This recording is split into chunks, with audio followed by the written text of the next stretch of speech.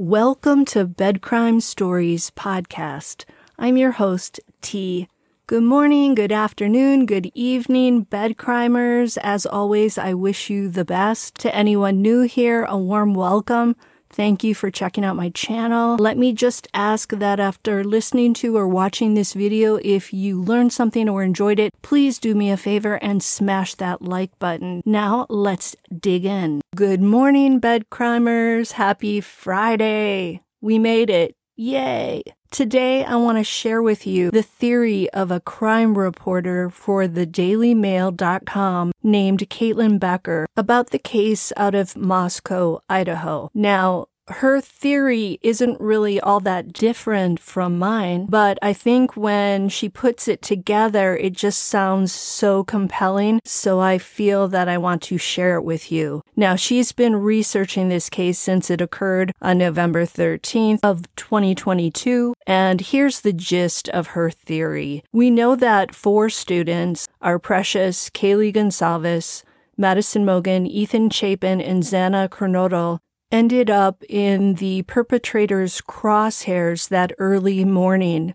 all losing their lives to a real-life monster, a boogeyman, if you will. Caitlin Becker, as many of us do, suspects that 3 of the victims were collateral damage. She takes us back to Saturday, November 12th, a night when the vandals were playing a game. Students in town were partying, having a great time, drinking, and getting home late. But 4 students in Moscow would not live to see the sun rise. She then points out that in the search warrant for Brian Kohberger's apartment in Pullman, Washington, investigators wrote that Kohberger planned his actions for this crime ahead of time, most likely in his residence or office. The police believe the crime, therefore, was premeditated and not an act in the heat of the moment. In this case, we know the defendant was online asking criminals in a survey what they did to avoid getting caught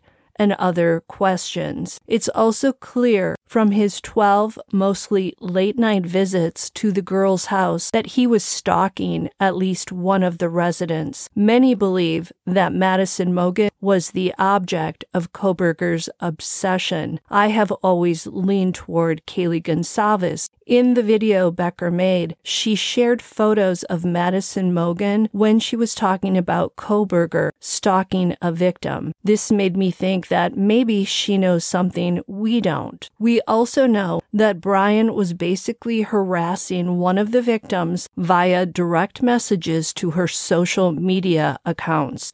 Sources close to the investigation, per Becker, revealed that there was only one target. So the question Becker posed is, why did the perpetrator take the lives of 4 students when he really seemed to only be obsessed with one of them? Becker, like me, believes that the perpetrator's plan was to do in just one person that night. But his plan went awry when he got into the house. Becker, like most of us, believes that Xana and Ethan were, sadly, collateral damage. So that leads us to one of the other 2 victims being the target. Becker said at this point in her video that she's not sure just yet whether that target was Maddie or Kaylee. We know that an unnamed source close to the investigation told People magazine that Kohberger's phone had multiple images of one of the girls on it. With all the digital data the investigators will most likely glean from those 60 search warrants they served, whether the perpetrator was stalking Maddie or Kaylee. And I mean, they obviously already know whose photos were on Kohberger's phone. So pretty much the investigators already know who the target was. We also know that Kohberger followed Kaylee, Maddie, and Xana on Instagram, but again, he only messaged one of them. It makes you wonder if this crime would have occurred back in the day when we didn't have social media and we didn't have Instagram and people weren't sharing their photos and locations online in real time. We also know from survivor Dylan Mortensen that she first heard noises on the 3rd floor.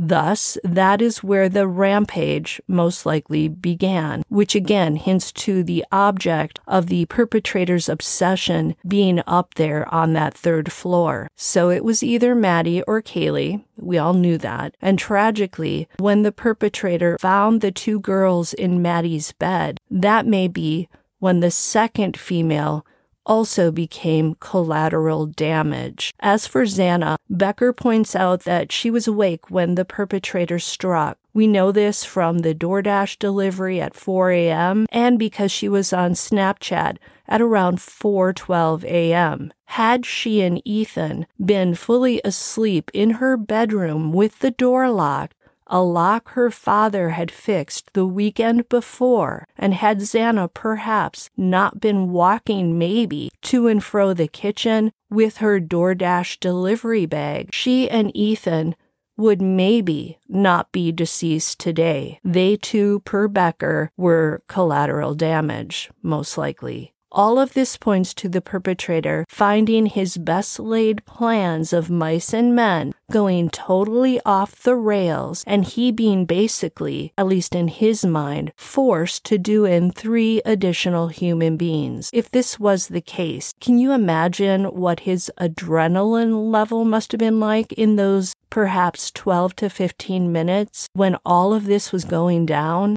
I wonder if this gave him a thrill because he suddenly found himself an overachiever in his sick mind, or was he freaked out by having to confront 3 additional people? Becker then points to Kohberger's education and how he studied under Catherine Ramsland. He knew enough to know how to plan a crime, maybe not a perfect crime, but a crime all the same. Maybe finding Maddie and Kaylee in that one bed was why that leather sheath was found on the bed. The more I learn about criminals, the more I realize how ridiculous the idea of the perpetrator leaving that sheath behind as a calling card or as a way to implicate someone in the military is.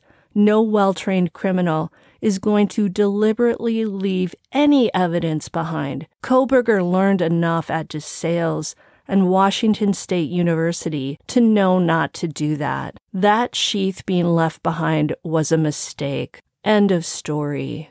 Until the next time on Bed Crime Stories. Hey, let me know what you think. Smash the like button, subscribe to my channel, consider a membership, and I'll see you next time. Have a great weekend. I love you all and I appreciate you all.